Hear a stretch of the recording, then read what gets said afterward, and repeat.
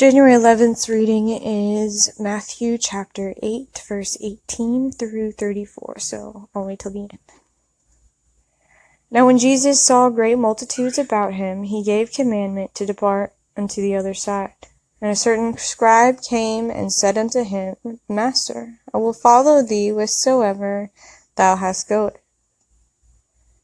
goest. And Jesus said unto him, The foxes have holes, and the birds of the air nests, but the Son of Man hath not where to lie head. Another of his disciples said unto him, Lord, suffer me first to go and bury my father. But Jesus said unto him, Follow me, and let the dead bury their dead. And when he was entered into a ship, his disciples followed him. And behold, there arose a great tempest in the sea, insomuch that the ship was covered with the waves, but he was asleep. And his disciples came to and woke him, saying, Lord, save us, we perish. And he said unto them, Why are ye fearful, O ye of little faith?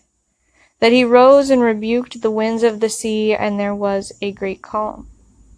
But the men marveled, saying, What manner of man is this, that even the winds of the sea obey him? And when he was come to the other side, into the country of the Gergesenes, there met him two possessed with devils, coming out of the tombs, exceeding fierce, so that no man might pass by that way.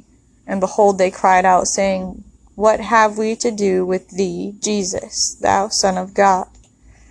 Art thou come hither to torment us before the time? And there was a good way off from them a herd of many swine feeding. So the devils besought him, saying, If thou cast us out, suffer us to go away into the herd of swine. And he said unto them, Go. And when they were come out, they went into the herd of swine, and behold, the whole herd of swine ran violently into a steep place into the sea, and perished into the waters. And they that kept them fled and went their ways into the city, and told everything, and what was befallen to the possessed of the devils.